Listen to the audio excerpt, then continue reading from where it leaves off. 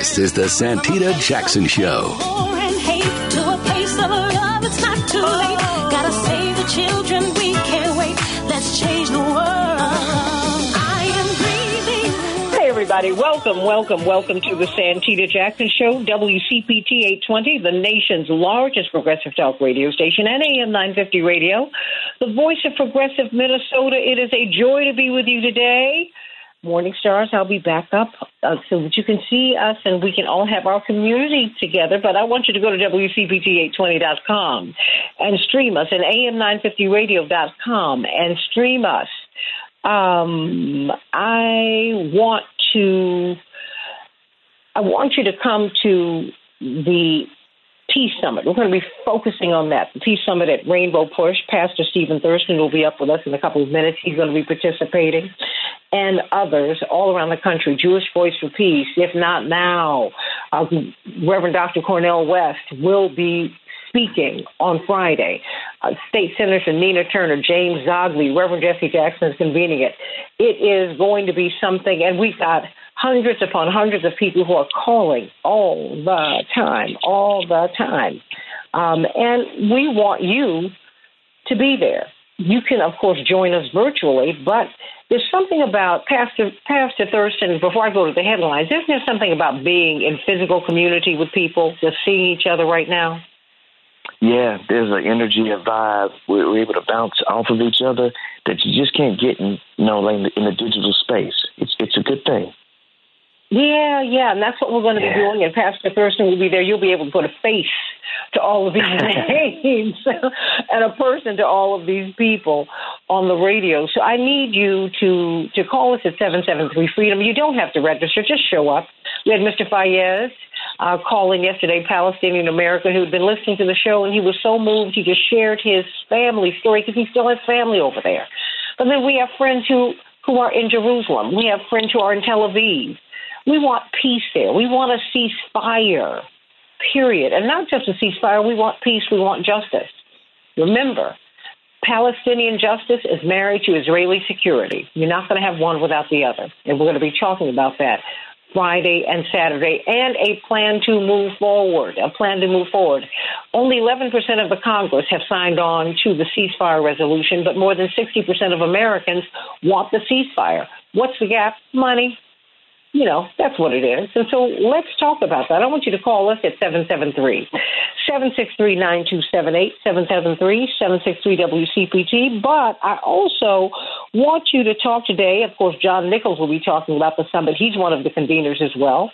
There's a disturbing, it's something that you kind of knew, but the quiet part is now being said out loud. CNN has admitted to what some people are calling a disturbing, quote unquote, practice in their coverage of the Israeli-Palestinian conflict. They pass things through their Jerusalem bureau, but the Jerusalem bureau cannot get stories out unless the IDF and the Israeli government approve of them. And they've had a decidedly pro-Israeli, anti-Palestinian slant, and it has been ongoing for years. So what do you think about that? I mean, I've always been very concerned when I've seen reporters embedded with any army, because you're only going to get their story. But the Palestinian journalists, and you cannot get into the Palestinian territories, Gaza and West Bank, unless you get permission from Israel, and they're not allowing anyone in. And those journalists who have been reporting, they're being killed.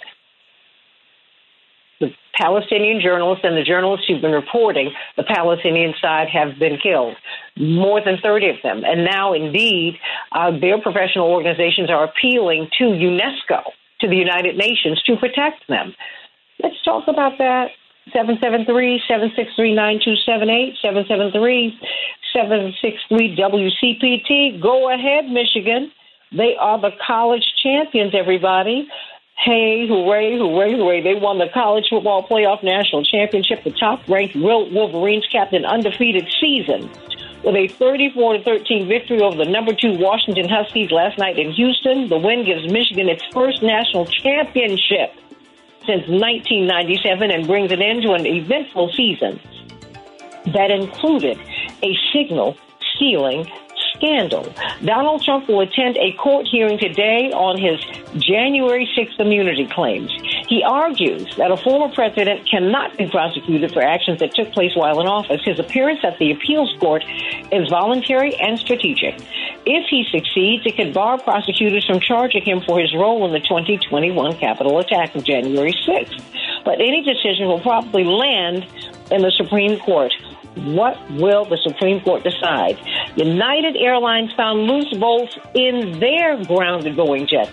Wow. Over 100 Alaska and United planes are being inspected after a terrifying mid-air blowout last week. Some of the bolts needed additional tightening. Wow. It raises questions about possible systematic problems with the Boeing 737 MAX 9 jet. Hundreds of flights were canceled yesterday as inspections continued. A dangerous storm is sweeping the nation, everybody.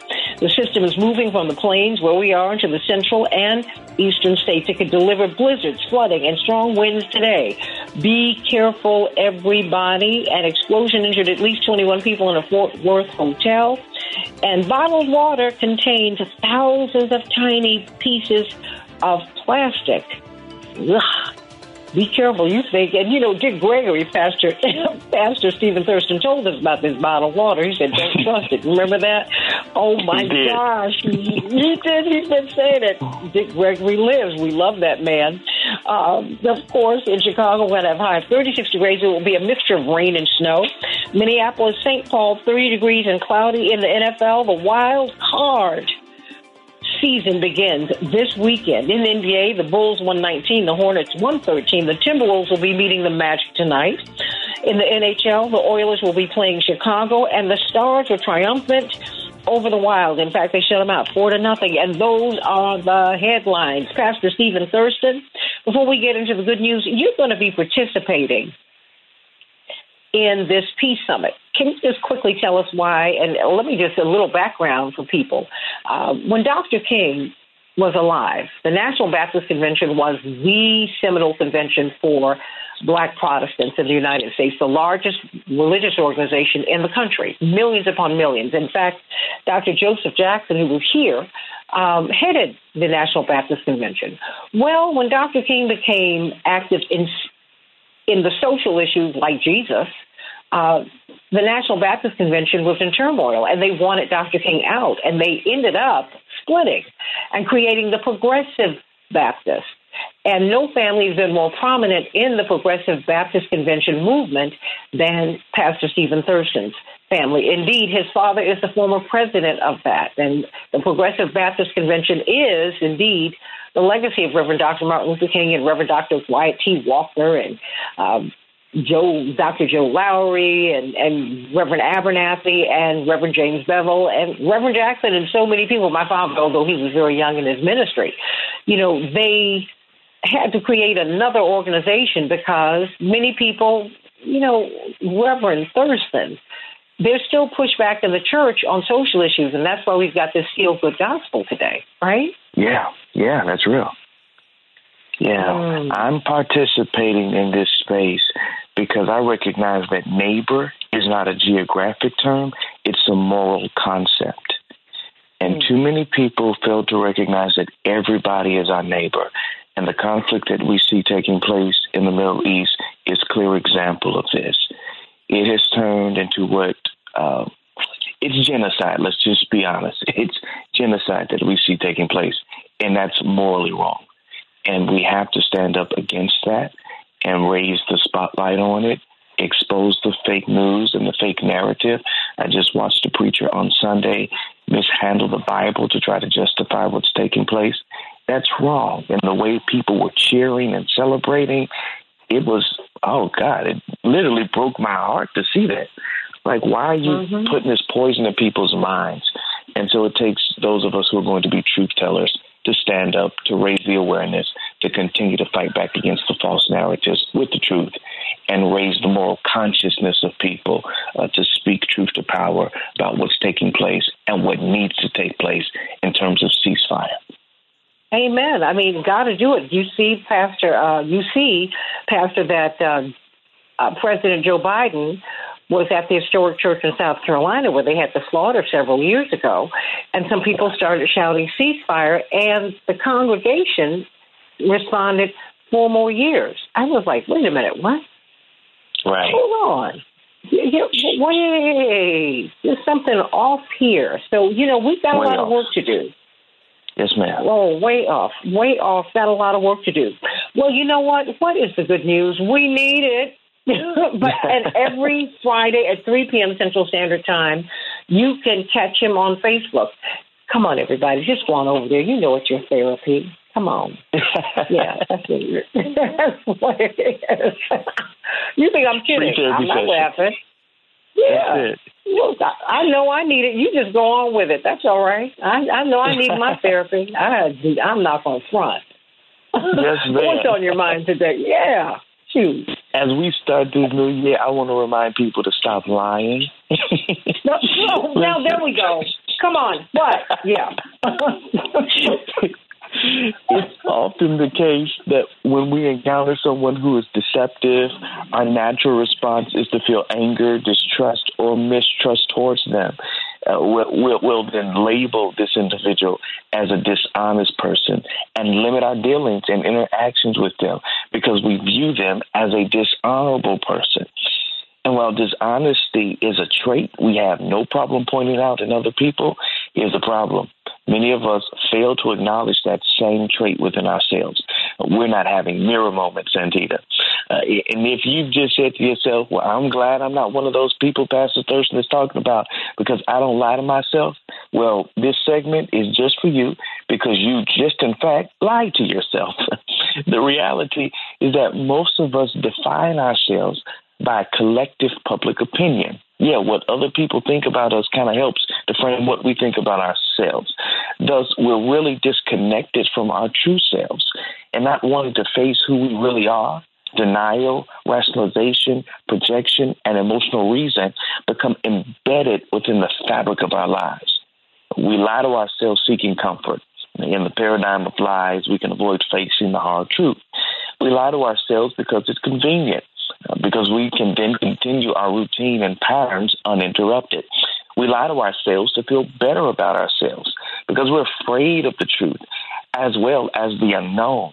And so the lie preserves our self-esteem, even if it's just a facade. We lie to ourselves to avoid responsibility because we feel that we can ignore our choices and the corresponding consequences.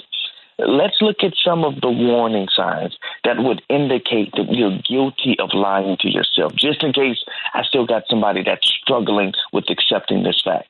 Number 1, do you justify all of your behavior? Number 2, you maybe wear rose-tinted glasses. Number 3, you have a constant sense that you're running away from something. Does you feel inauthentic? Number 4, your heart contradicts your mind.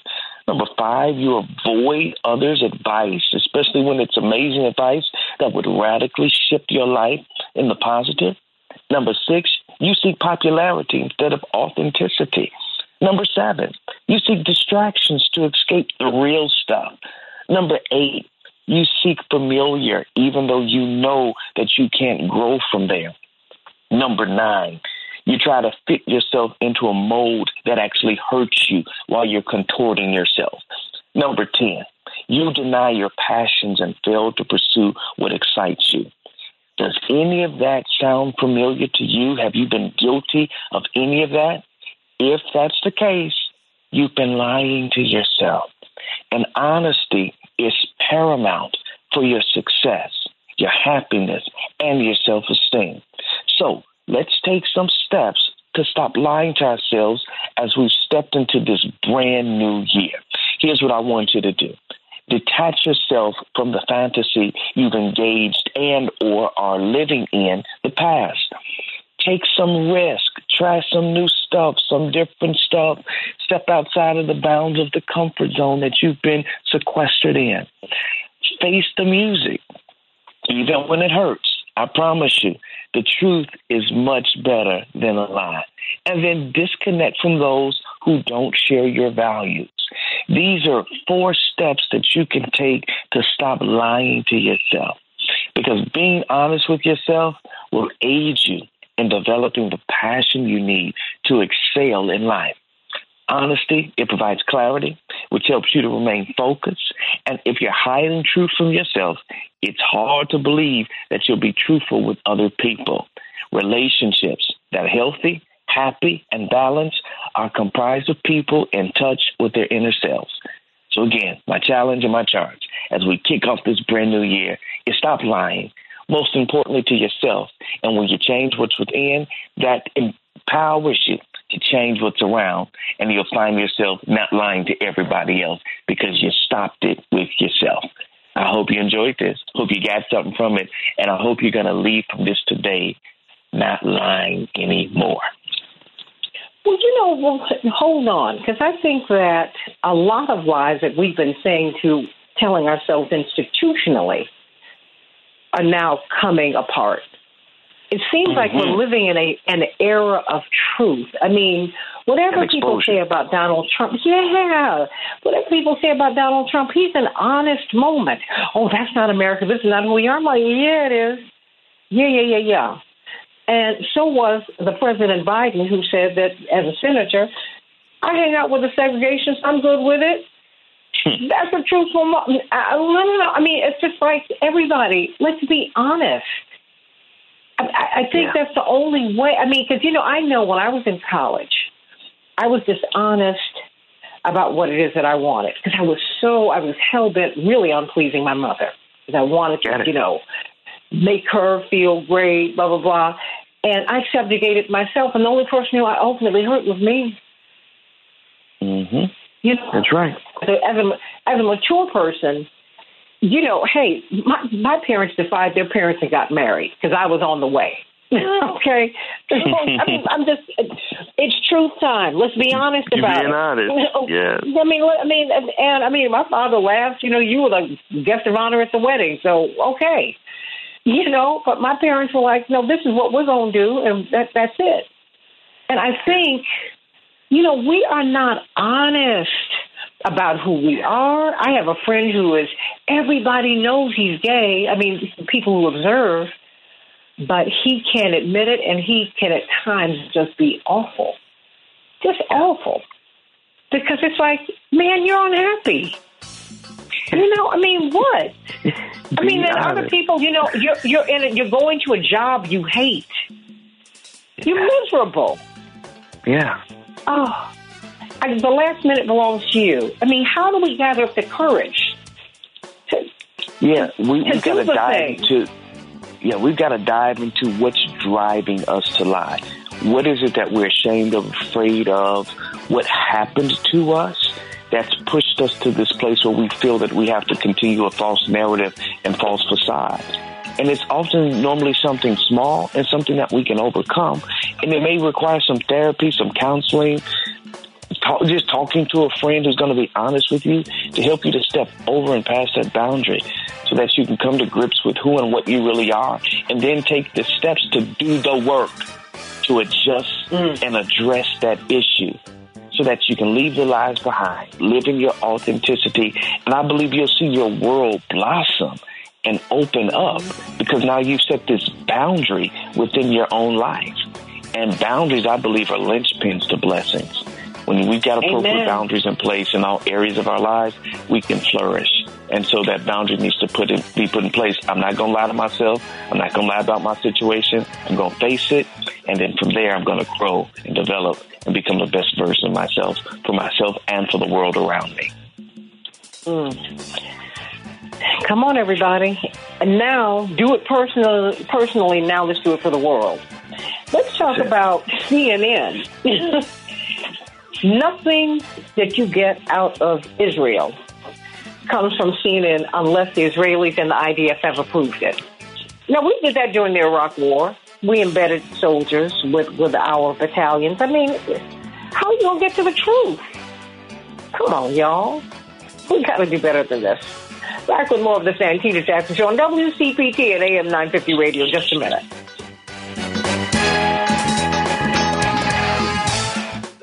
We can change the world, change the world, change the world. Oh, yes, we can. We can change the world, we can change the world, change the world. This This is the Santita Jackson Show. War and hate to a place of love. It's not too late. Gotta save the children. We can't wait. Let's change the world. I am breathing. Hey, everybody. Welcome back to the Santita Jackson Show. Call me at 773. Call us at 773-763-9278, 773-763. WCPT. And let's talk about the coverage of this conflict in the Middle East. Have we been getting the truth? Well, no. CNN has admitted in an Intercept article to what some people are calling a disturbing policy that has been in place for years, we find out, in which all stories about Israel must come from their Jerusalem Bureau. Okay, fair enough. But then the Jerusalem Bureau has to give the stories over to the IDF and the Israeli government. They must pass muster with them in order to get back to the United States and to the rest of the world. So what do you think about that, everybody? What do you think about that? They run the Gaza coverage in particular right now past their Jerusalem team, who are operating under the shadow of the IDF censor. That is the headline in the Intercept. They've long had this practice in place. What do you think about that? I mean, U.S. corporate media, they have had this relationship. Well, they have these relationships with these status quo governments, and we're only getting that side. And many in corporate media in the United States, or those who've been formerly with corporate media, are very, very critical. Dan Cohen, who is a noted U.S. journalist, said CNN is explicitly acting as a propaganda mouthpiece for, as he put it, the genocidal Zionist regime. Photojournalist Zach Roberts said what CNN is doing here is creating additional B-roll for the IDF. It's nothing resembling news, and the employees who participate in it are not resembling journalists. So what do you think about that, everybody? Israel does not allow foreign journalists into Gaza unless they're embedded with the IDF, but those who are not embedded with the IDF have been meeting, really, the ultimate sad fate. At least 31 journalists, Palestinian journalists, have been killed trying to cover this conflict and get out another perspective. And UNESCO, the United Nations, has been asked to intervene and protect these journalists who are not embedded with the IDF. Let us talk about it. I want you to call us at 773-763-9278, 773-763. WCPT. We have a tremendous panel to talk with us about this today. Historian from the University of Arizona, Dr. David Gibbs, Ari Bloomekatz, executive editor of In These Times magazine, and I'm going to start with you, Bryce Greene from Fairness and Accuracy in Reporting. And everybody, we're going to be talking about these issues and more at the Peace Summit at Rainbow Push. You can participate virtually on Friday and Saturday, but we really want you to be in person. You don't want to miss Cornel West. He's going to be there on Friday speaking. You don't want to miss Senator Nina Turner. You don't want to miss James Zogby. You don't want to miss it. You don't want to miss meeting each other. So, Bryce, what about this coverage? What about this? It's not new. It's been in place for years, Bryce. Right. Well, observers of the media coverage of Gaza have been saying this for quite some time, and it doesn't just apply to CNN, but also other major media organizations, NBC, CBS, MSNBC. We've seen them repeatedly cover Israel in a way that's friendly to the IDF, that's friendly to the regime there, that doesn't question the assumptions about what Hamas is or the feasibility of removing Hamas. They don't question the assumptions that Israel is saying that it's carrying out targeted strikes despite enormous evidence to the contrary. They don't question all this. What they do is that they'll get IDF spokespeople on or Israeli spokespeople on. You'll see some light pushback, but the overwhelming frame of any segment that includes them is friendly to the Israeli government. It's friendly to their point of view that it doesn't matter how many civilians are being killed as long as we remove the terrorists. And we've seen that with not just CNN, but also the New York Times and in coverage that is deferential to the IDF, that doesn't challenge the anonymous statements of IDF intelligence officials or Mossad officials. We've seen all of these different examples of this coverage, but the new revelations from The Intercept about CNN take it to a whole new level. We talk about in America how we have a free press here, but it seems that there's an exception for that in the case of Palestine, and it seems that they go even further as to actively having their content censored by the Israeli military. Now, if we were looking at this objectively, if we saw a news outlet operating in America and they would go back to the Russian government, for example, and get their coverage approved when they talk about Ukraine, the American public would see that for what it is immediately. They would see that as an infringement on the rights of audiences to be informed about the source of their news. They would see that as an abridgment of any pretense to free speech. But when it comes to Israel, it seems that there's a lot more leeway. There's a lot more leeway on a lot of things.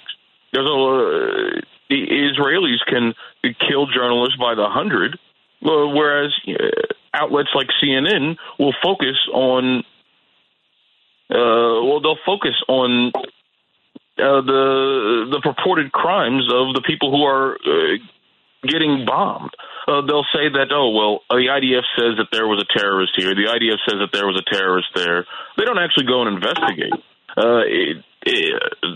The overwhelming effect is to have the American media apparatus to be a propaganda mouthpiece for the Israeli Defense Forces. And this is really important to the Israelis because America, of course, is paying the bills in all this campaign. If the American public starts to get a realistic point of view of the conflict, then support for Israel might start to erode. If they start seeing reality, well, then they might start calling on Israel to restrain itself. They might start calling on international law to apply. But as long as the propaganda mill is being propped up at CNN, and as long as the Israelis are having a say in what gets covered, well, then that dramatically reduces the chances of unfavorable portrayals to the American public. And if you look at what Israelis say in their meetings in the cabinet level, they understand that America and affecting public opinion in America is one of their top strategic objectives, because they wouldn't be able to operate without that sort of consent from Big Brother. What say you, Ari Bloomekatz? I mean, you are a journalist. And we saw during the Iraq conflict, I mean, this isn't new now. One of the things that was unsettling to me was watching U.S. journalists, or journalists embedded with our armed forces. I said, okay, now what story are they going to tell? What do you make of this story, Ari? Well, good morning, Santita, and good morning, everyone else. I think that one of the things that stands out to me so much here is that CNN doesn't have to do this. What do you mean? Actually a lot of other outlets just run stories through their desks outside of Israel. CNN chooses to actively run these things through their Jerusalem bureau, which runs them through the center. CNN actively chooses to hire someone who is a spokesperson or had been a spokesperson for the IDF to a position where they are producing tons of content. And as The Intercept points out, some of that content is basically just press releases from the IDF. These are choices that CNN is making. And in so many ways, these choices that CNN is making is to reduce the number of civilian casualties that are reported out of Gaza. And we see that in a number of ways as well. We've seen directives from CNN officials to journalists about what language they should use and not use around deaths, around the count of deaths of civilians. And this is something that CNN has done consistently in the past as well. We saw this in the war in Afghanistan as well. And it's really quite horrifying in so many ways, because if it wasn't so problematic already that this just exists, that this censor exists and is so problematic already, it's absolutely abhorrent and horrifying that CNN goes out of their way to do this, and the hypocrisy involved in it is pretty outstanding. You know, if you think about what CNN's mission statement is, what they claim to be as a news organization, you know, they call themselves truth seekers. They say that their mission is to inform, engage, and empower the world. They say that their mission is to bear witness to history as it unfolds. That's language that, you know, really sort of highlights how hypocritical CNN is being as a news organization. And CNN's extremely powerful. They're huge, and they hold a ton of weight, and in many ways could go in a number of different directions here. And the fact that they are intentionally choosing to obfuscate the truth, to go through processes that do that, tells us a whole lot about the role of corporate media right now, tells us a whole lot about mainstream media, and at the same time tells us a whole lot about the importance of independent media in this moment, tells us a whole lot about the efforts of at least 80 journalists right now who have been murdered in Gaza. And these efforts by these journalists in Gaza, these efforts by independent media across the world to try and bring the truth of what is happening in Gaza, to try and bring the truth of what is happening in the West Bank, you know, really highlights the importance of those outlets right now that are doing like really heroic work. Well, what do you make of these journalists who are not embedded with the IDF who are being killed? There's a lot of them. Yeah, I mean, it's really just, you know, it's deeply, deeply saddening and horrifying. And, you know, we've seen reports from many of these journalists that, you know, every morning they wake up and when they leave their homes to go do their work, they don't know if it's going to be the last time they see their family. And, you know, a critical question here is like, okay, so if you knew that this might be the last time you see your families, you know, why would you keep doing this work? Why would you keep trying to do your journalism? And the answer resoundingly over and over again is because it's those journalists who are determined to be truth seekers. It is those journalists who are determined to bear witness to history as it is unfolding. It is those journalists who refuse to let a genocide occur in Gaza, in their communities, in their places where they're living, and not be covered, and that truth not be told. And, you know, we owe those journalists so much. And I was at a gathering with a large number of community journalists at the Reynolds Journalism Institute in Columbia, you know, not too long ago. And at that gathering of community-centered journalists, we talked about, okay, so given that so many of these journalists in Gaza are dying, given that so many of these journalists are journalists who are dying covering their communities, what is our responsibility as journalists after their deaths? And one of the things that I think is really key here is that our responsibility as journalists after their deaths is to fight for what they fought for, to fight for what they died for and believed in so much. And that is to make sure that the world sees this genocide for what it absolutely is. Dr. Gibbs, you are a professor. You are an historian. I mean, you have to depend upon journalists, I think to some degree at least, to get the information that you teach. What does this mean when you see this practice that they admit has been in place for years? I mean, do you have to do forensics on what you've been teaching? I mean, how does that work? Well, one of the things I emphasize to my students is that we have a weird, bizarre situation in the United States that's been going on since the beginning, at least since the beginning of the Cold War, which is that we have the First Amendment, which says the press is free to report anything it wants, and the government cannot coerce it to report one way or the other way, and that they're free to criticize not just U.S. foreign policy, but also the foreign policies and actions of America's allies, including Israel and also Ukraine. The remarkable thing is the press does not act as if it were free. The press acts pretty much as a mouthpiece for U.S. foreign policy and also the foreign policies of America's allies, including Israel. It's a remarkable thing, really, that we have a free press, legally free press. The government, as far as I'm aware, does not regularly coerce, media institutions to report one way or the other way. It's legally forbidden to do so. And yet the media act as if they were not free, and they act as if they were spokespeople for U.S. foreign policy. What has to be noted here in terms of the context of the Israel-Gaza war is that Israel is one of America's key allies. The U.S. is backing Israel to the hilt. The U.S. is funding Israel. The U.S. is enabling this whole process. Despite mild criticisms here and there, the U.S. is doing nothing to restrain Israel as far as the public record shows. And, the press sees it as its obligation to back up U.S. foreign policy. And they certainly act that way. And that extends, in this case, to America's allies, to Israel.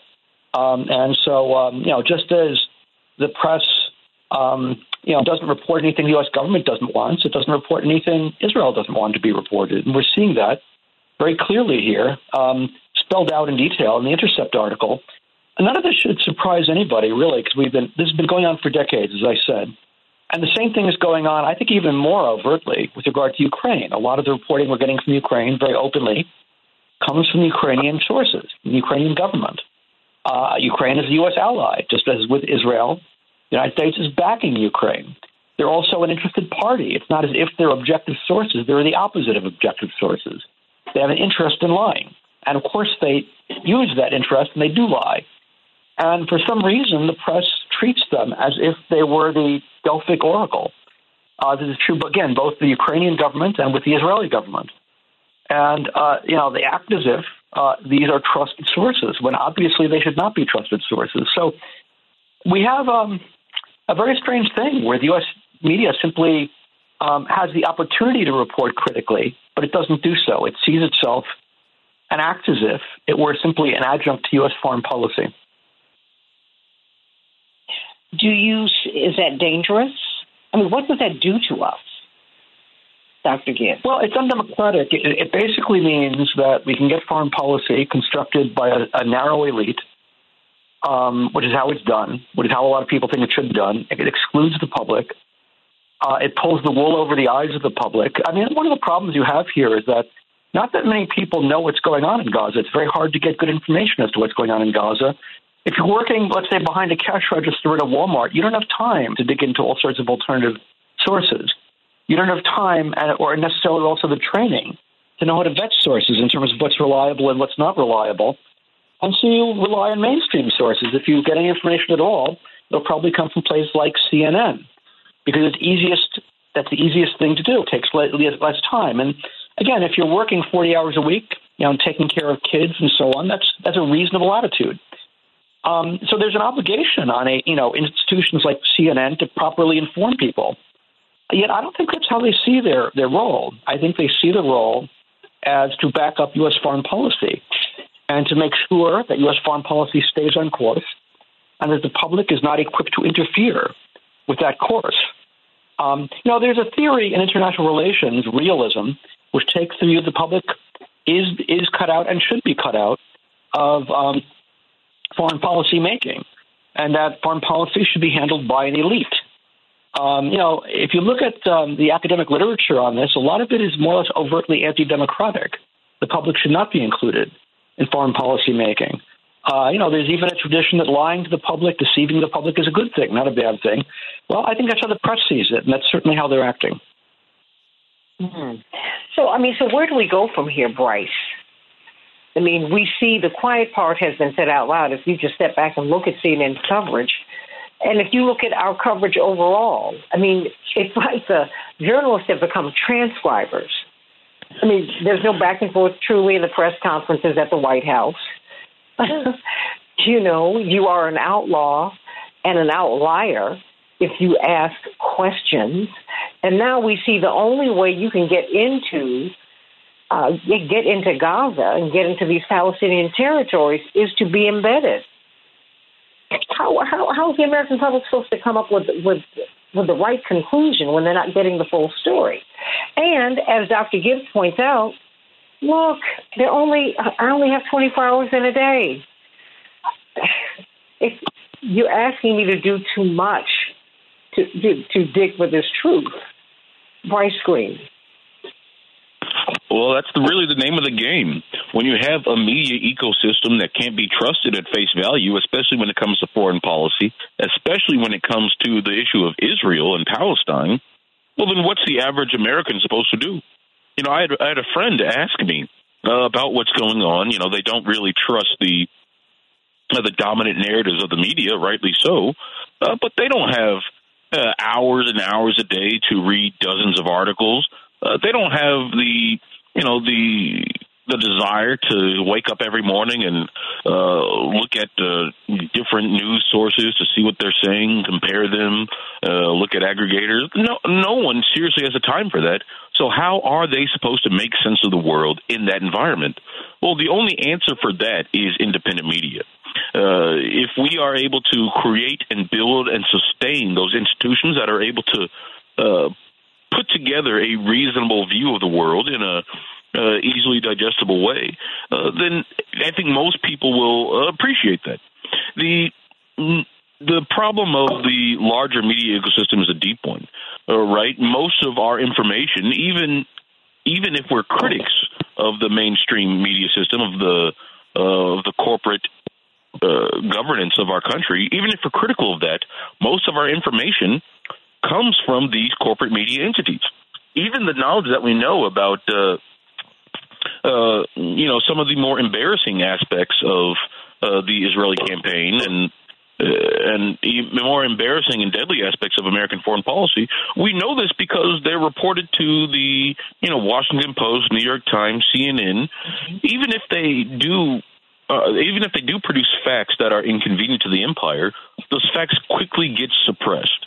But it seems like they're the only institutions in town with the connections and the capacity to produce that sort of information. It's not like we can send the Santita Jackson bureau chief in the Middle East to go get quotes from the Israeli embassy or the Lebanese embassy. There is no capacity for that. So the question of how we build out these media systems is an important one. And I don't think anyone has the real answer to that. Can we do it through reader-supported funding models? Can we challenge and match and be comparable to these giant corporations if we stay away from the corporate funders? I don't know about that. But something's clear is that something has to change if we're going to have any sort of hope for real, genuine democratic movement, real, genuine opposition to the corporatocracy, real, genuine opposition to the empire. It requires people to understand and have the tools to figure out the world. Wow. Yes. I mean, in the last minute here, what do you want those consumers of the news, right? Do letters to the editor make a difference? Do emails, asking questions, do they matter? Do you pay attention to that? Most journalists do pay attention to criticism, but as I found in corporate media, you can write a scathing article about the New York Times, about the NPR, about any of these outlets, and they don't seem to care. You can point out the fact that they made up facts. You can point out the fact that they misrepresent reality. No, they don't seem to care. There don't seem to be any incentives for them to actually get better at reporting. So I do think that it's important to make your voice heard. If you feel strongly about something, send a letter to your editor. If you feel strongly about something, write about it, post about it. But I don't know if that's the solution. I think the best thing that average readers can do is to put their money and energy towards independent media outlets they can trust, that are critical, and that have a good handle on reality. Now, for Ari Bloomekatz, last 30 seconds. What do you need us to do? I think that's spot on. I think one of the things that folks can do right now really is support independent media. And there's a few outlets that, I'd like to take a second to name that are doing really heroic work right now. There's Prism, there's Jewish Current, there's a great podcast called Unsettled right now. There's Scalawag, there's N+1, there's Truth Out, there's the Real News Network. There are so many independent media outlets right now that really need our support and really need our ability to uplift the stories and the work that they're doing in this moment. And, at the end of the day, as, my colleague just mentioned here, that's the way you really, work at getting at corporate media, is that, writing letters better and things like that, that's all great. But really, these are capitalist enterprises, and the thing that speaks to them most is withholding your money and using that money elsewhere. That's, some of the only stuff that these folks listen to. Talk about more of this, because you go to war on this. Yeah, your wife, your husband, your partner, your children, on the stories that are told. Think about that. Back with more of the Santita Jackson Show. Wanted you to see us we want to be with you at this Peace Summit at Rainbow Push at 930 50th Street on Friday and Saturday. Cornel West will be speaking on, as will Nina Turner, and so many people. You got to be there. Back in just a moment on the Santita Jackson Show. We can change the world, change the world, change the world. Yes, we can. We can change the world. We can change the world, change the world. This is the Santita Jackson Show. War and hate to a place of love. It's not too late. Gotta save the children. We can't wait.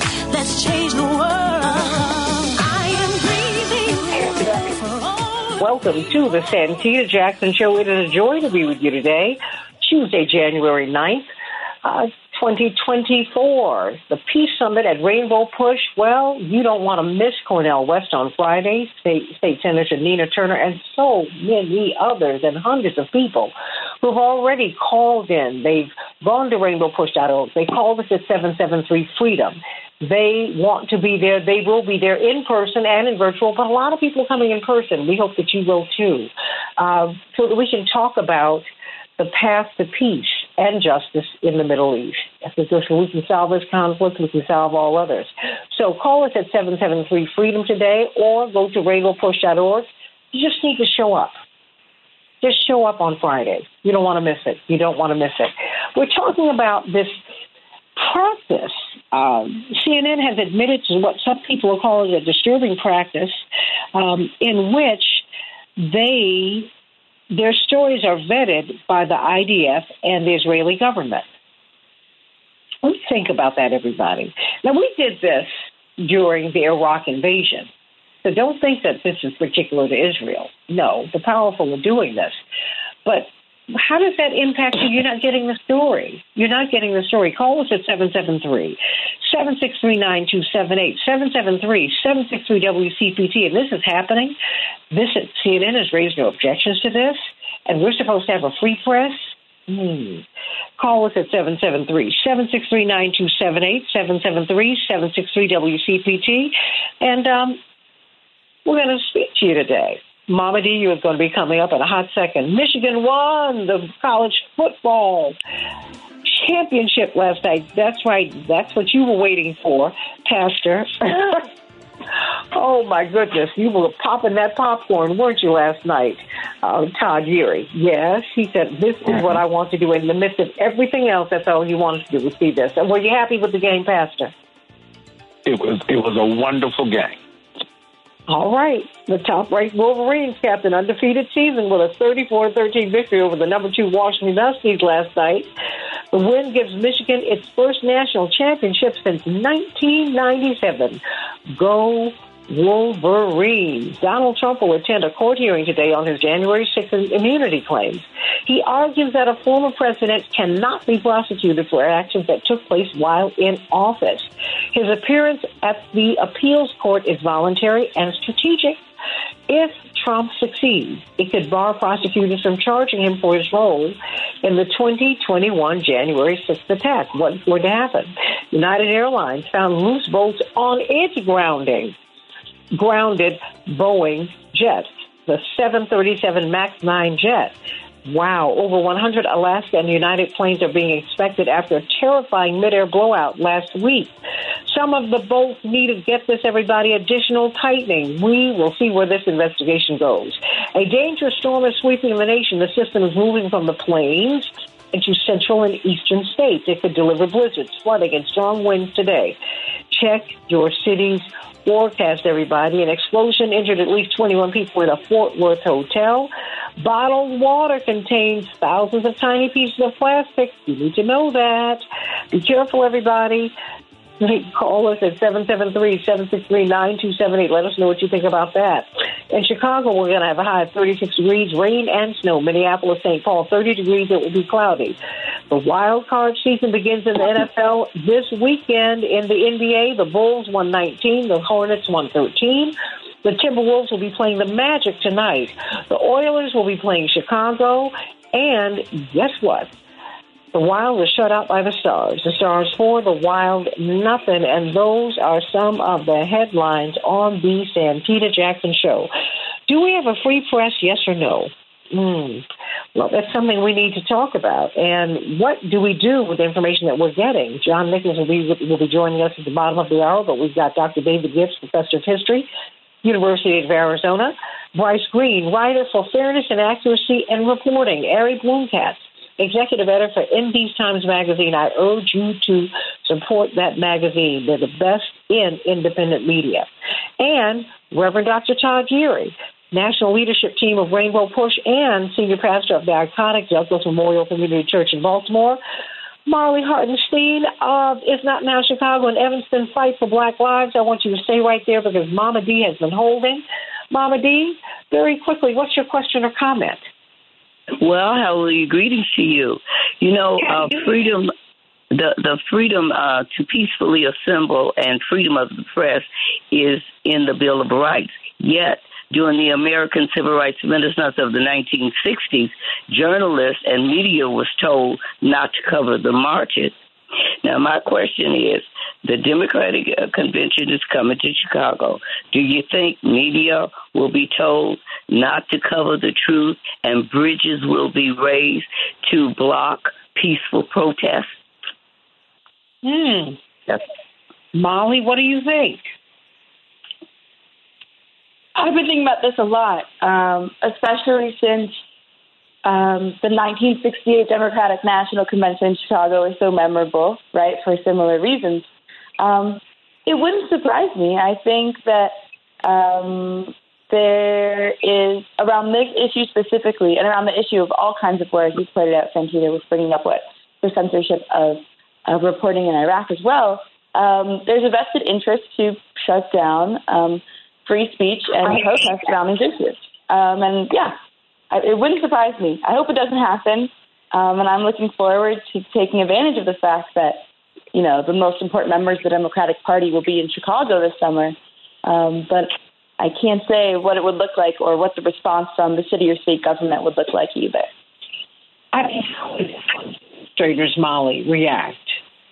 Because we saw, you know, of course, during many of the protests post-George Floyd, the height of the pandemic, this is why Mama D, I'm sure, is asking this question, plus having been a veteran of the civil rights movement, having been an activist herself, we've seen press freedom. Well, we have, those of us who come from the civil rights movement, we've seen all this before. This is not new, right? It isn't new. So how do you think people will react, particularly at this time when there is so much mistrust of institutions, Mollie? I don't know. I think people are opening their eyes to the fact that censorship that you've pointed out is very, very real. I think that people are coming together to be able to name that and face and find alternatives when, like in these times, like different organizations and different news outlets that are actually doing the work to be clear and to be precise and accurate in their reporting. To know that in every piece of mainstream media there's going to be a paragraph about what the Hamas massacres look like, and that the death toll in Gaza will be preceded by Hamas-run military, to me, and I think a lot of other people, has signaled that this is not just cut and dry, right? There are vested interests here. Mm-hmm. And that is coming not just from the media, but it's coming from the government, right? Let's not forget that the president and that people in the United States government also cast out on the official death toll in Gaza in October, but all the way through until today. And so when we keep that in mind, I think people are starting to realize that we have to build alternative systems of media and of information gathering, and that people are currently doing that, and that there's been really great reporting coming out of places like in these times, like Common Greens and other news outlets that are doing the work to point out what should be happening. And I think it's also becoming abundantly clear that within Gaza and within Palestine, to report on the news is something dangerous right now, which indicates that if the Israeli government and Israeli military is targeting journalists, which it seems like they've been doing for years, then that points out to people who pay attention that this is not free and fair press. To Yeary before, but we've been here before, and here we are again. Well, good morning, Santita, to my colleagues. We have been here before, and this is just the updated version of a plot that continues to unravel. As I was listening to the response to Mama D, the importance of independent perspectives and accuracy around telling the story, it took me back actually to 2015 and the death of Freddie Gray. In the aftermath of his death, his killing at the hands of police, and the disruption, the eruption that occurred after his funeral, which actually Reverend Jackson attended the funeral that day. I was with him that afternoon as things began to take shape, if you will. That afternoon. What we would notice is a few days later, when a curfew had been put in place, whether we agree with the curfew or not, at the time the curfew would happen, you would see something curious occur as the hour for the live shots, the scheduled news would be coming upon us, that the media would begin to entice, even probably coerce folks to violate the curfew order against their interests because they needed a live shot. They weren't really concerned with telling the story. They were concerned with holding an audience for the purposes of selling their ad time. We have to remember that this is a transactional conversation. This is how you get folks to buy the space on the time to get to a particular demographic. And if you cannot hold your demographic by any means necessary, almost, if you will, even if it is deceptive in terms of how it's framed, then it creates this rather sinister transactional process of how do I make money at the expense of not only manipulating the people, but distorting the story.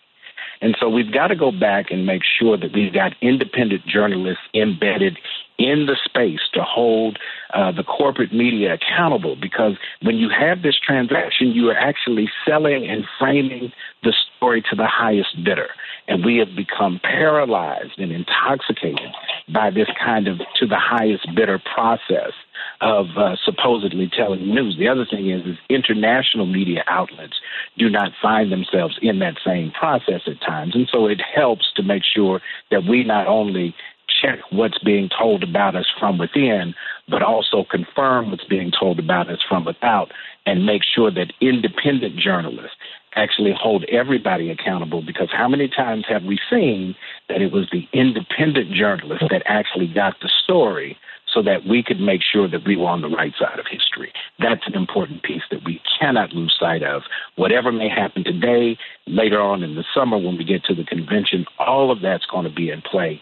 And we've got to make sure that we do everything we can to protect independent, credible journalism in this country and around the world.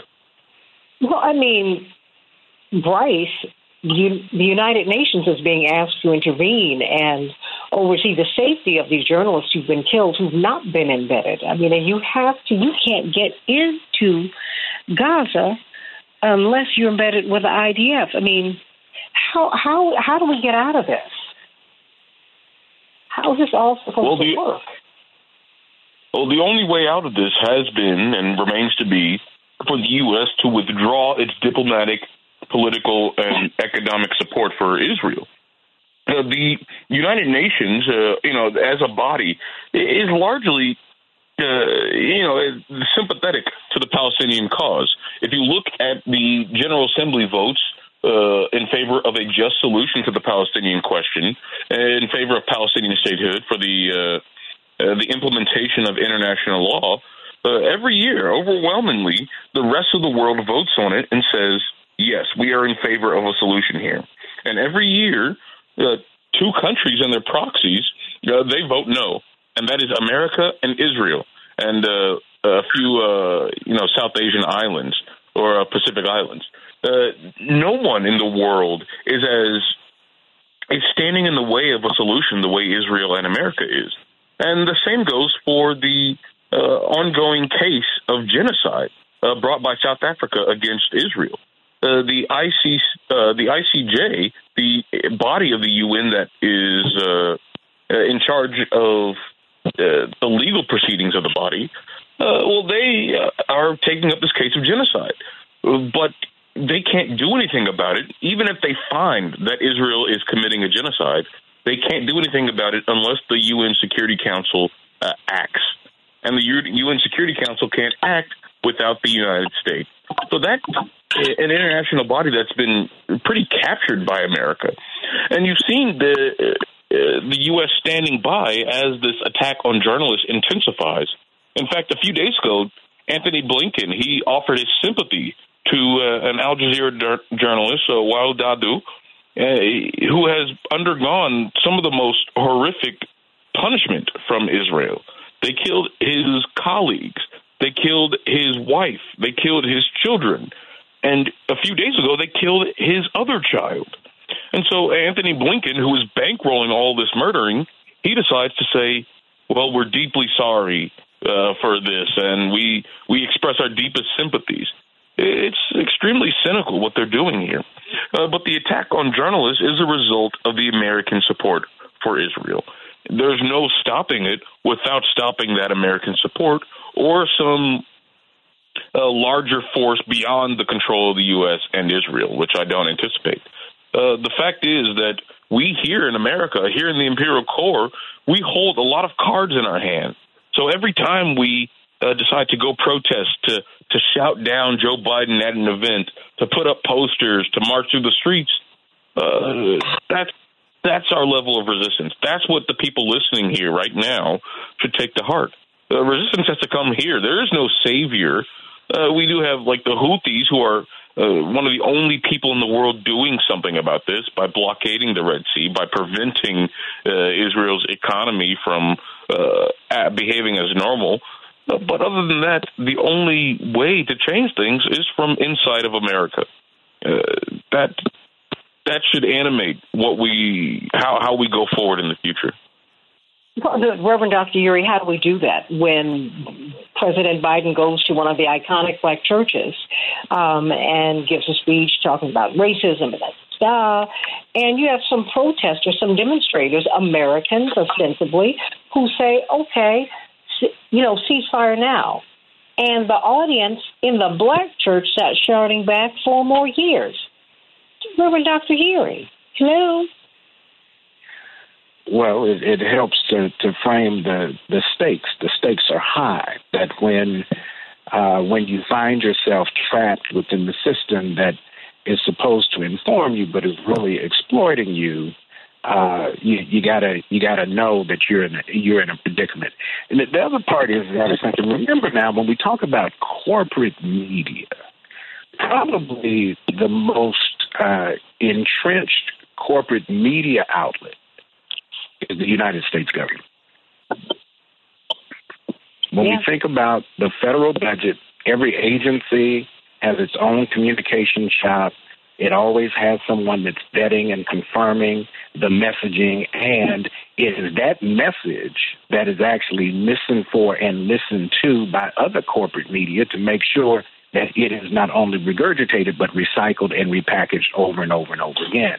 And so what you have is this collusion between the government and the extensions of government media to be able to tell the story, because at the end of the day, the media frame the issues. They do not tell the story.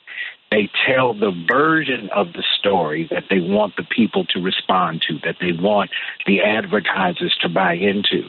And if by chance you happen to get truth out of that transaction, then so be it. But if you don't, then so be it.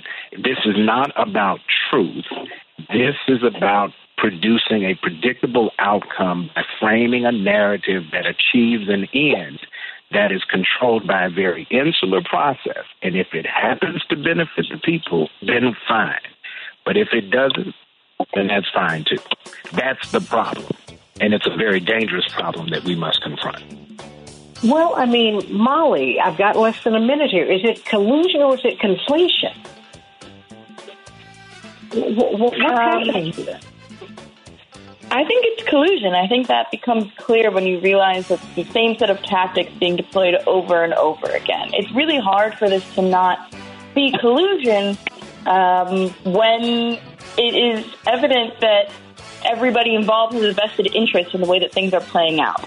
That the U.S. government sends $4.8 billion to Israel every year means that they have a vested interest in ensuring that the system in place continues and that Israeli dominance of the narrative, in addition to the situation on the ground, is perpetuated. Well, we'll see where all of this is going to go. Let's talk about this peace summit, everybody. Hope that you will be there on Friday. You don't want to miss it. We're going to be talking about these issues and so many more. In person, 930 East 50th Street. Can't wait to have you there, everybody. Let's talk about it. Let's talk about this disturbing practice of getting the news vetted by Israel, by IDF, or any government, quite frankly, before it gets to you. That's what the corporate media are doing. Let's talk about it on the Santita Jackson Show. Back in just a minute.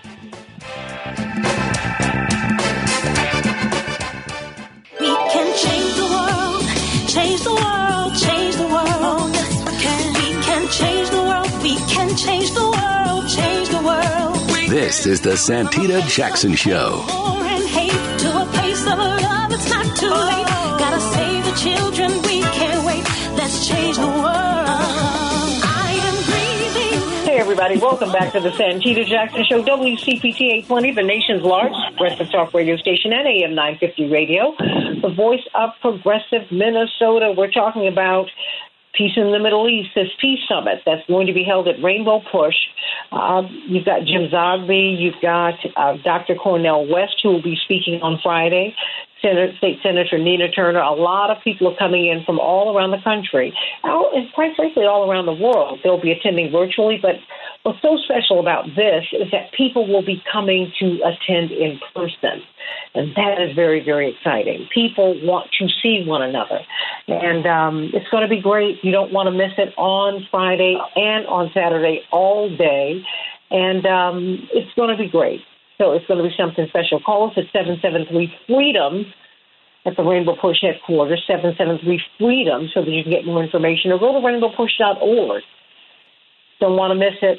Of course, it is time to talk with John Nichols. John Nichols is surrounded by this panel today because we've got a lot of people who are going to be part of this peace summit. A lot of people are very interested in it. 11% of the U.S. Congress has signed on to a ceasefire resolution, but more than 60% of Americans want a ceasefire. And yet the Biden administration has bypassed Congress two times, to send monies and munitions to Israel that the American public don't want them to do without strings attached. So, hey, there's a lot going on, and there's a lot of work for us to do. As the theme song of Rainbow Push, written by the great James Cleveland, says, the push is on. There's work for us to do, and the job is up to you. Call us at 773-FREEDOM, 773-FREEDOM. Before we pivot to you, John Nichols, Bryce, Greene of Fairness and Accuracy in Reporting. You, of course, are in school as well, and but you've got to leave us. But what thought do you want to leave us with? Well, it's difficult every morning to wake up and hear horror stories of massacres that have happened in Gaza. And it's difficult to keep going and pretend like pretend like it's not happening, and to live your life like things are normal, and to go about your day with knowing that this is going on in the background. And it can be difficult for people to know that there is something that they can do, that there is a way that they can make sense of the world and change it. And that is through independent media. And that is through organizing, through activism. There is no way out of our current problems, be it Gaza, be it healthcare, be it the empire, be it Trump, democracy. There's no way out of these things if we sit down and expect people to solve our problems for us. You have to get out there. You have to join an organization. You have to go show up to meetings. You have to protest. You have to educate yourself. There's nothing passive about it. If you ever want to live in a world, or if you ever want your kids to live in a world that's safe and secure, that's reasonable and rational, well, then you're going to have to fight for it. And, that's the biggest lesson I've learned in my short time on this planet. But it gets me going. It keeps me going throughout all of this stuff. I'm a organizer on campus for Palestine. And, right now they just suspended our professor, our faculty advisor, who also happens to be teaching the Palestine course. And they suspended him over paperwork, that he didn't fill out paperwork properly, and therefore he's a bad influence on us. These are the fights that we have to fight if we want to create a just and equitable world. We'll be, putting on events. We'll be protesting, marching. And hopefully we'll be sending people in the world with the skills to continue protesting, marching, and organizing to make the world a better place. And if there's one thing I leave you with, it's I encourage you, the listener, to go out and do that.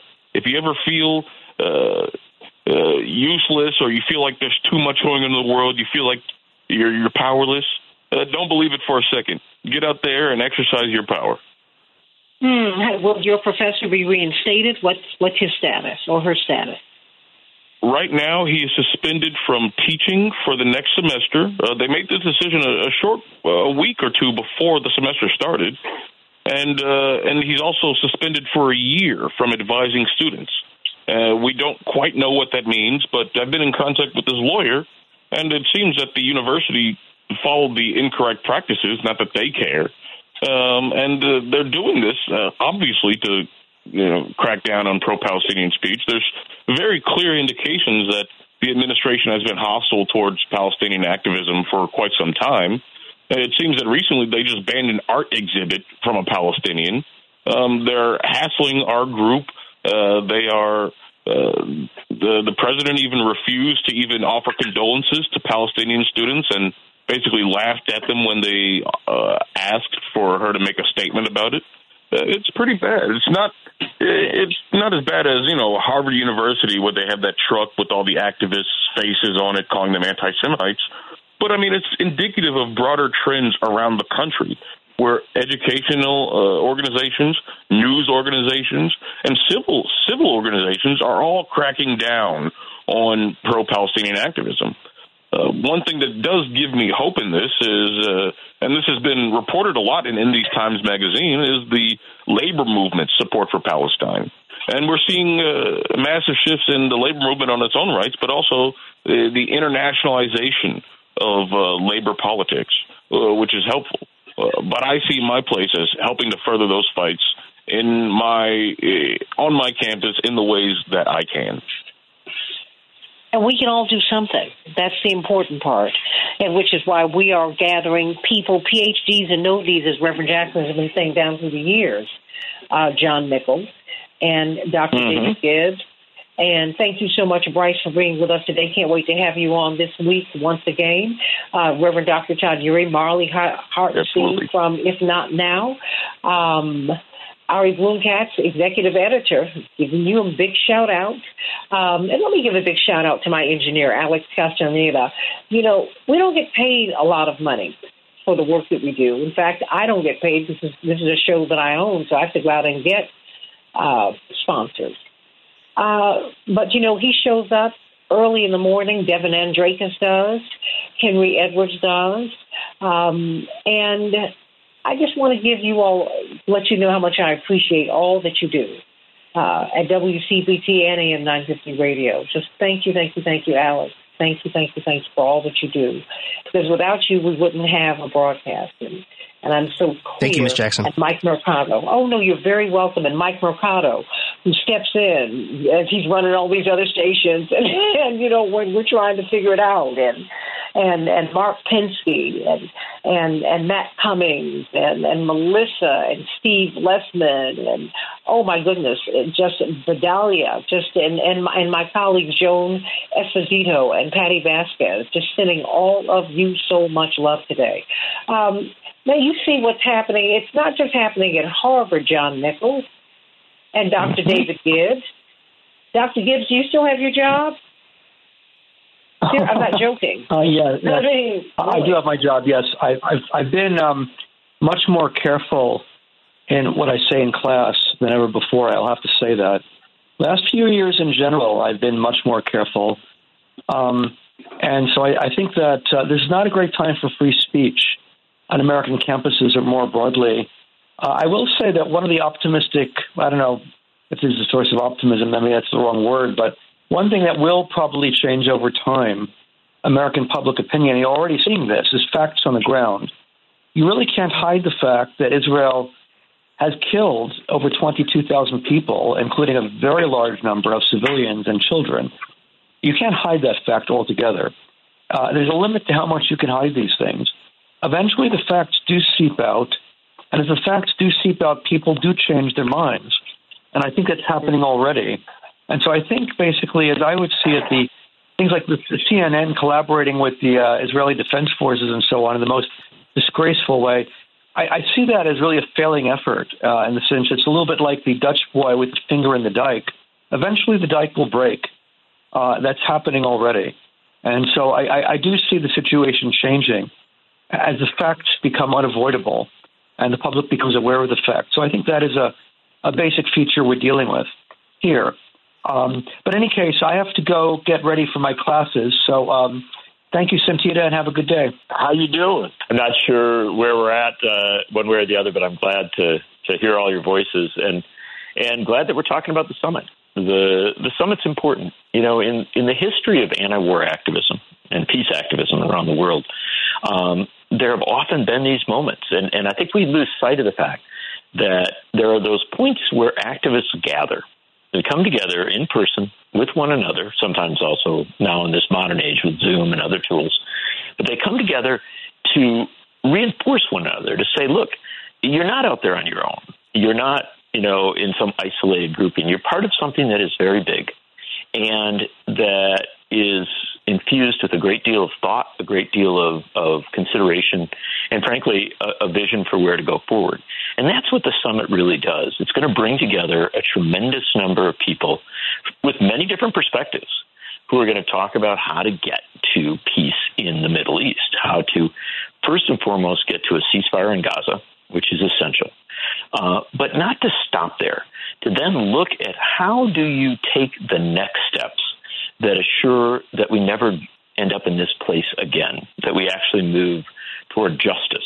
So peace and justice, the old equation of Dr. King. And I think it's very striking that the summit is occurring at the beginning of the weekend in which we celebrate the King holiday being January 15th. But as we all know, it's become something of a King week or even longer, where there's a great deal of recognition. And as I've been thinking about the summit, I've been thinking about Dr. King's speech at Riverside Church in 1967, almost today, the day a year before he died, in which he gathered with many, many people to speak about peace in Vietnam. And that speech that Dr. King gave at Riverside Church was part of a broader gathering, a broader discussion of how do you move the peace movement forward. And here you have a figure like Dr. King recognizing that, you don't just do it on your own. You don't just go out and, speak at this rally or that rally. Sometimes you have to gather together with folks and make a plan for going forward. I think that that's what Jesse Jackson, the Reverend Jesse Jackson, in the spirit of Dr. King, with whom he works so closely, has done in really calling this summit into being and in working so closely with Jim Zogby. And the last thing I'll say is that I know that in this conversation there's been a lot of discussion about how hopeful to be or how discouraged to be. And one thing I will suggest is that when the summit comes into being, when it kicks off, listen to Jim Zogby, because Jim Zogby, Dr. Zogby, will talk about the fact that not that many years ago, when he gathered activists for peace and justice in Palestine, in the Middle East, when he did that, you would have just a few dozen people sometimes outside the White House, a small group. And it was very hard to get a hearing, very hard to be taken seriously. Now we see hundreds and hundreds of thousands of people, millions of people across the country and around the world speaking up on these issues, influencing Congress. And I think that if we see that long arc of history, what we realize is that of course it's bending toward justice. And of course there is progress. It's not as fast as we would like. It's not as urgent as it should be, as it needs to be. But we do need to recognize there is progress. That is something to celebrate, but not to spend too much time celebrating. We celebrate the fact that we are moving forward. We recognize we have not moved far enough forward. We have not done enough. This is an urgent moment. And I think the summit brings that all together. Well, you know what? Santita Jackson is back. Hello. There she is. Hey there. Yay. I was getting ready to touch the button. You got trust me, holy water. So thank you. But at least you know. Me too. I kept calling. I was like, can someone answer? Help me. Oh, my goodness. But you know what? Why is it important? And I don't know where you were because I've been trying to get back on the air. Why is it important for us to meet with each other at this time? I think it would have been a very different world had I not met you, John. I didn't meet you virtually, right? I mean, we ended up having to work together and stay in hotel rooms together and eat out of the same chicken bucket, literally. Because, we had no money in the Jackson campaigns, but what did Reverend Jackson say? Poor campaign, rich message. And I kind of get the feeling that we're going to have this moment again on Friday and Saturday. I think it can be a continuation and maybe a coming together that people really, really need in this moment. I mean, 11% of the U.S. House of Representatives have signed on to the ceasefire resolution. More than 60% of Americans want it, but because of big money, et cetera, the Congress won't touch it. Mm-hmm. Mm-hmm. And look, this is nothing new, right? This is something we understand. And it can be dispiriting and disempowering. Look, when you know that the polls show a majority of people want to move toward a ceasefire, they want to move toward peace and justice, when we see it in the streets, when we see great demonstrations, when we see all this energy, it's very frustrating because Congress isn't connected, right? That it somehow isn't responding. I did an interview the other day with Rashida Tlaib, the congresswoman from Michigan who's been such a leader on ceasefire issues. And she said, look, the Congress just doesn't get it, and she's hoping that after the holiday break, many members will come back having heard from their constituents and open up on these issues. But it's frustrating. And so in that frustration, you can either fester in it, right? You can feel like, oh, boy, this isn't moving as fast as it should. It isn't what it should be. And that's true. But there's a power in coming together with other folks. When you're in a room full of people who share your values, share your ideals, and yes, maybe don't have all the resources, maybe don't have all the power, but you're not alone, but something much, I think, more important than that. You know that you are a part of a community rooted in deep values, spiritual values, political values, ideological values, human values. And as these people come together, they may not always agree on everything, right? They may have, some distinction here or difference there. But at the heart of it will be an understanding that it's time to stop the killing. It's time to stop the violence. And that shared commitment, when you do it, when you come to it, when you discuss it with a group of people, I think it's very empowering. And yes, I think that's, when I think back to the Jackson campaign, when I think back to so many campaigns over the years, what I can tell you is that the turn toward what ultimately was success, often came when people gathered in a summit like this and said, where are we at? How do we get here? And where do we go next? To me, my vision, my thought is that as the summit gathers on Friday and Saturday in Chicago, which would be, by the way, a very snowy Friday and Saturday, I think. But as we gather in this moment, what I think it will be the most important part will be that those conclusions, right? Where do we go from here discussions? Because you don't want to just come together and talk about what you've done. You want to come together and talk about what you will do. Pardon me, but I think, Mollie, I think that even with the snow and the inclement weather, because we are expecting like blizzard-like conditions, I think that people still want to come out. Oh, yeah, we are. But look, come on, we're hardy Midwesterners. We can take it. Come on, John, Mollie, what? So, look, before let Mollie come in here too, but let me just say that I'll have to come from Madison, which is we've got to come through a little bit of snow, and it's not the first time.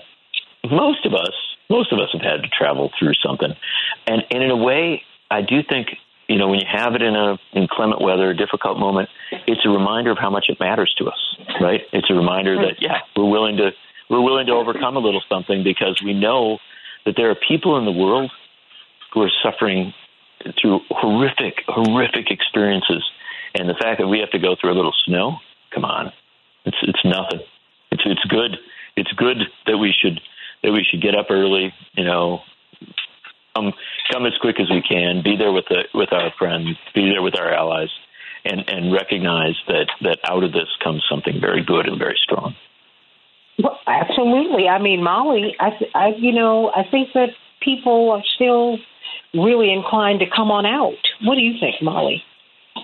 Yeah, I'm very, very excited. I think the two things I wanted to add, the first is that yesterday, over 300 people were arrested in New York as part of an action coordinated by the Palestinian Youth Movement and by Jewish Voice for Peace New York. And their whole point was to shut down 3 bridges and a tunnel in Lower Manhattan and to indicate to people, you're upset by your inability to travel here, or you feel like you can't leave Manhattan. This is how all the people in Gaza feel for the last 90 days, right? And so this idea of limitations on our movement, like that you were just saying, like it is indicative of the blockade on Gaza that's been going on for over a decade, right? And so I think, one, it shows how much we care, but 2, it shows how much like we can stand in solidarity with people. The other thing I wanted to say is that I'm very excited to be there on Friday, and specifically in the afternoon from 4:30 to 5:30. So even if there is a bit of a weather delay, there's a panel from Chicago organizers that will have representatives from Jewish Voice for Peace Chicago, If Not Now Chicago. Tina Collins will be speaking. Shoresh Chicago, which is a new organization of anti-Zionist Israelis, people who identify Israeli and anti-Zionist, and they will be speaking about like what organizing in Chicago looks like, what they've done in the last few months, and the coalitions that we've built here. So I think that's a really exciting opportunity to bridge the gap between the international and the local. And even if you're running a bit late, it's in the afternoon, so hopefully folks can make it. I think that you make a great point, because even if you're running a little late, you know how it is when we get together, we end up running our mouths talking and looking to get something to eat so we can extend the conversation. I think that's why I'm really encouraging people, Reverend Dr. Todd Yeary, Dr. David Gibbs, Ari, you understand that it's something about the energy of getting people together in the room that makes you want to talk with one another. I mean, I just think it's something really, really, really special. And why is it important for us to get the right kind of reporting, Ari, about this particular event? I mean, we've been talking about how journalism is embedding themselves with power. That's not what you do, Ari, in these Times magazine. That's kind, Santita, and yeah, that's not what we do, and that's not what a lot of independent media outlets do and dedicate ourselves to. One of the things that I wanted to mention is, I wanted to tell, a short story about an article from the writer Dylan Saba that came out in sort of towards the end of October. And Dylan wrote this article, and the headline on it is "The Mounting Onslaught of Censorship and Suppression." And so we've got an article here about censorship, about the suppression of Palestinian voices, about suppression of articles about Gaza. And, Dylan was writing this for The Guardian, was commissioned to write this by The Guardian. And at the last minute, the article was pulled. The article was killed at the last minute. And it's hard to sort of define the irony of an article about censorship and repression being censored and repressed.